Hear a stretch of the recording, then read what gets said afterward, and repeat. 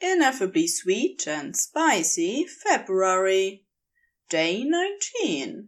Toys. Angel, care to explain what this is?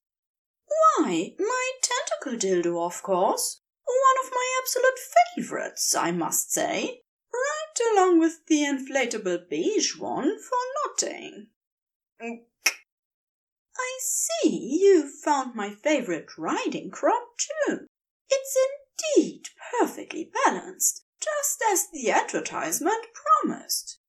Oh, and my old leather harness. Haven't worn that in quite a while. Zero fear. We've been boning for over 3 decades.